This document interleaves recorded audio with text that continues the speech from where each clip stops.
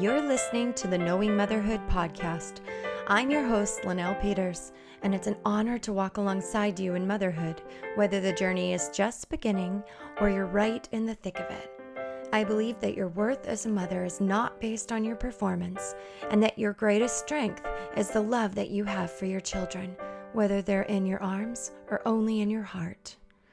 My prayer is that this little corner of the podcast world will leave you feeling more equipped, more hopeful, and less alone than when you arrived. Hey everyone, welcome to the podcast. This is episode 10. It feels a little surreal to be here already, and I'm really grateful that I have the opportunity to talk with so many amazing women and the privilege of sharing these conversations with you each week. Thank you so much for allowing me to serve you through this podcast and for being here. We've been so overwhelmed by the numbers. Every single download of a podcast episode reminds me that knowing motherhood is just a small piece of a much bigger thing that God is doing in the lives of mothers all over. Women in all different walks of life, but sharing the same faith. Today I'm going to be sharing some thoughts on grief. It's a complicated journey, which makes it important to talk about.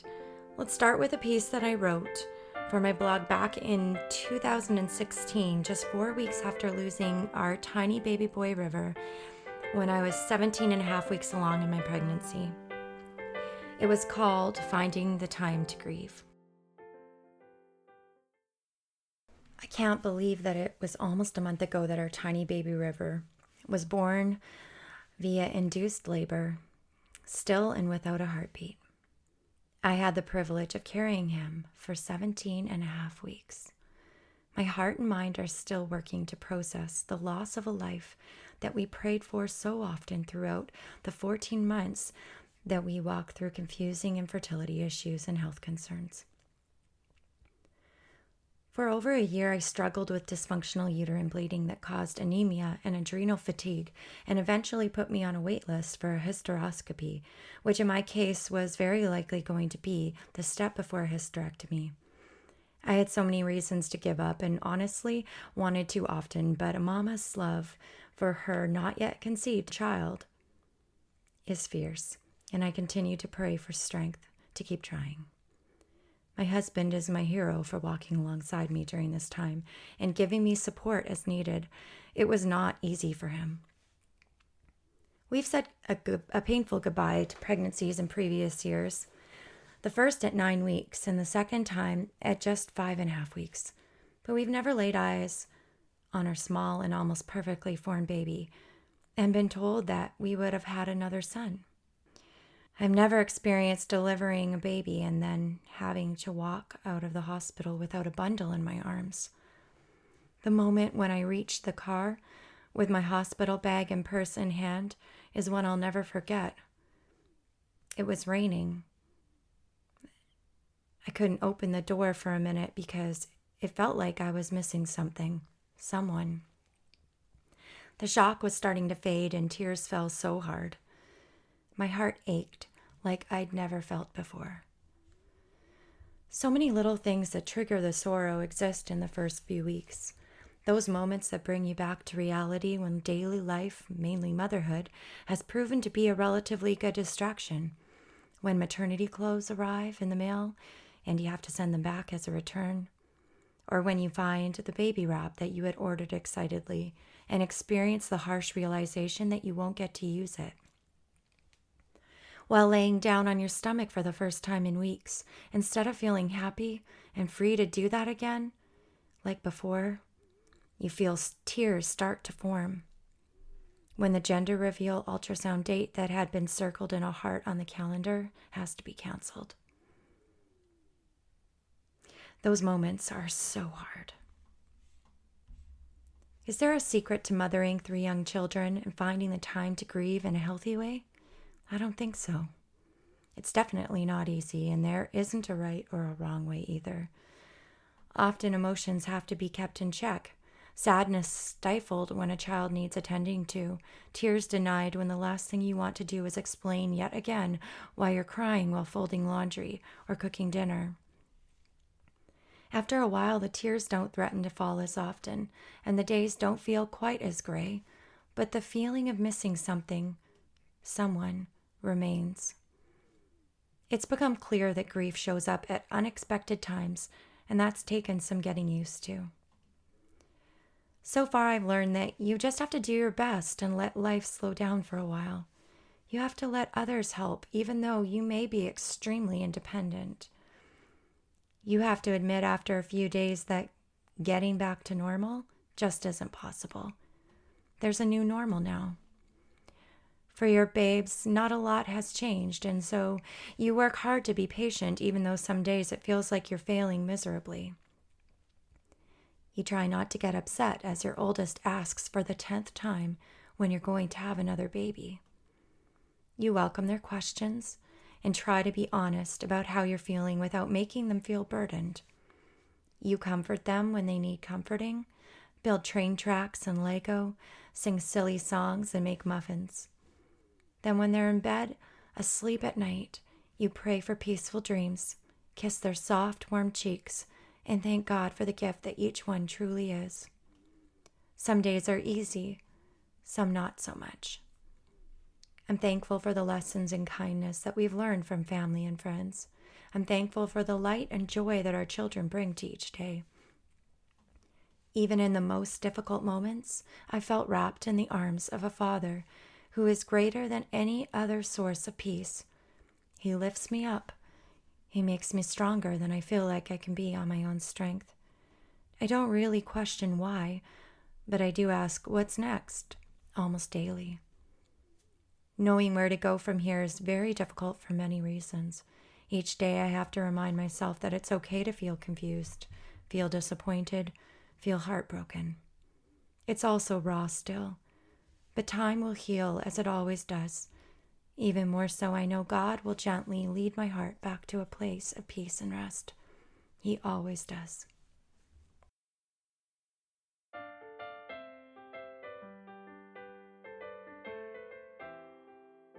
There's no cookie-cutter way to grieve. When I say grieving well, it's simply in contrast to the opposite idea, which is to grieve in an unhealthy way, specifically isolated and alone. Isolation, which can come from the fear of speaking our brokenness out loud, can result in painful consequences such as unhealthy coping mechanisms and depression.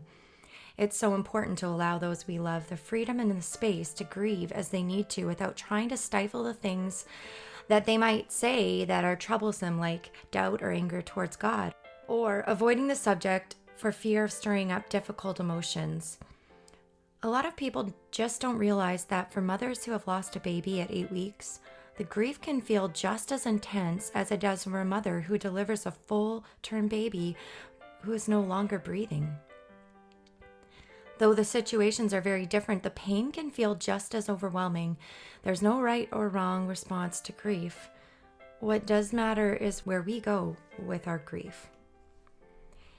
Even as we trust in God's sovereignty, believing that He walks with us through these valleys, we will often still wrestle with questions and maybe even anger.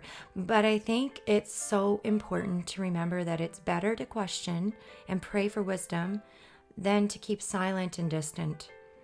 I believe that when our gaze is rightfully placed on Jesus, His perfect love will drive out the grip of fear and keep our hearts tethered to the only one who can truly bring joy to our weary and broken hearts.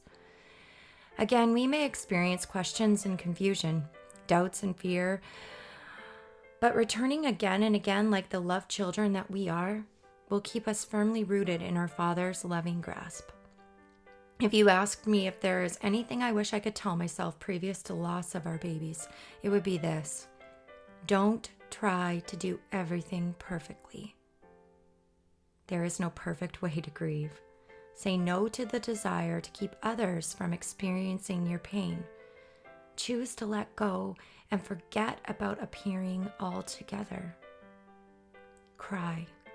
Really cry. I'll close with a story from around the same time as the blog post I shared earlier. In a dream one night, something had been taken from me, a child. I don't remember where I was or what the situation was. It might have been one of our living children, maybe a baby, I don't know. But clearly this was coming from a recent and real loss. In the moment that I felt helpless to save the child, I began to cry. I didn't just cry, I wailed. In my dream, I sobbed and I wailed in a way that I hadn't before, even after our losses. I woke up with tears in my eyes and a sob caught in my throat. I told my husband about the dream and then I just continued on with the morning routine. Later that day, or maybe it was the next, I sat in a small room with my midwife as she asked me how I was doing, along with the regular follow-up questions about my health. I started talking about whether or not we might try for another baby and her thoughts on that possibility. I guess I felt like we needed permission after all we'd been through. I mentioned my dream to her, and she asked me, "Have you cried like that yet? Have you really cried?" I knew that I hadn't, but I said something like, "Well, I've cried often, and I do let myself cry when I need to." But something stirred within me, a realization that I didn't feel free to wail and mourn. I hadn't wanted others to see me like that, and I was so committed to keeping my children and even my husband from experiencing any more sadness. It's a tough thing to navigate. Grief. There are lots of reasons why we grieve the way that we do. You may be a firstborn like me, responsible, always wanting to be strong for others. You may be wounded and guarded, afraid to show weakness or vulnerability. You may be soft-hearted and easily comforted, a friend who can cry with others and receive the same. In sharing my story, I hope to encourage you to do the same. We can learn from each other, and that's exactly why I am so committed to sharing women with you who are genuine and whose stories offer hope to those who need it most, the hope of healing and the hope of heaven. If you'd like some more encouragement, check out episode 3 with Natalie Young, episode 4 with Sarah Rickey, episode 7 with Nelia Evans, and episode 8 with Ashley Prophet, if you haven't already. Each of these beautiful women shares stories of loss, grief, and hope, and I know you'll feel less alone in your own journey. As Pregnancy and Infant Loss Awareness Month comes to a close, I want to encourage you to keep grieving in a healthy way. And also, if you're not the one walking through loss, to keep reaching out to the mama friends in your life who have experienced loss. Any acknowledgement of her lost baby will mean the world to her. I love the way that Nelia shares in episode 7 about how her children taught her to grieve well. They would come to her and cry hard, and then they'd wipe their tears and go off and play again. She says, when you're feeling that pain, when the grief starts bubbling over, that you allow yourself to feel that pain, to really feel it and to really cry and really be in the moment, but just not stay there too long. I hope this encouraged you today, friends. One of God's many promises to you is this, that His word is a lamp unto your feet and a light for your path. Take courage in that knowledge today and find the rest you need by spending time with the one your heart was meant to love. See you next week when we start a new series on the very important topic of maternal mental health.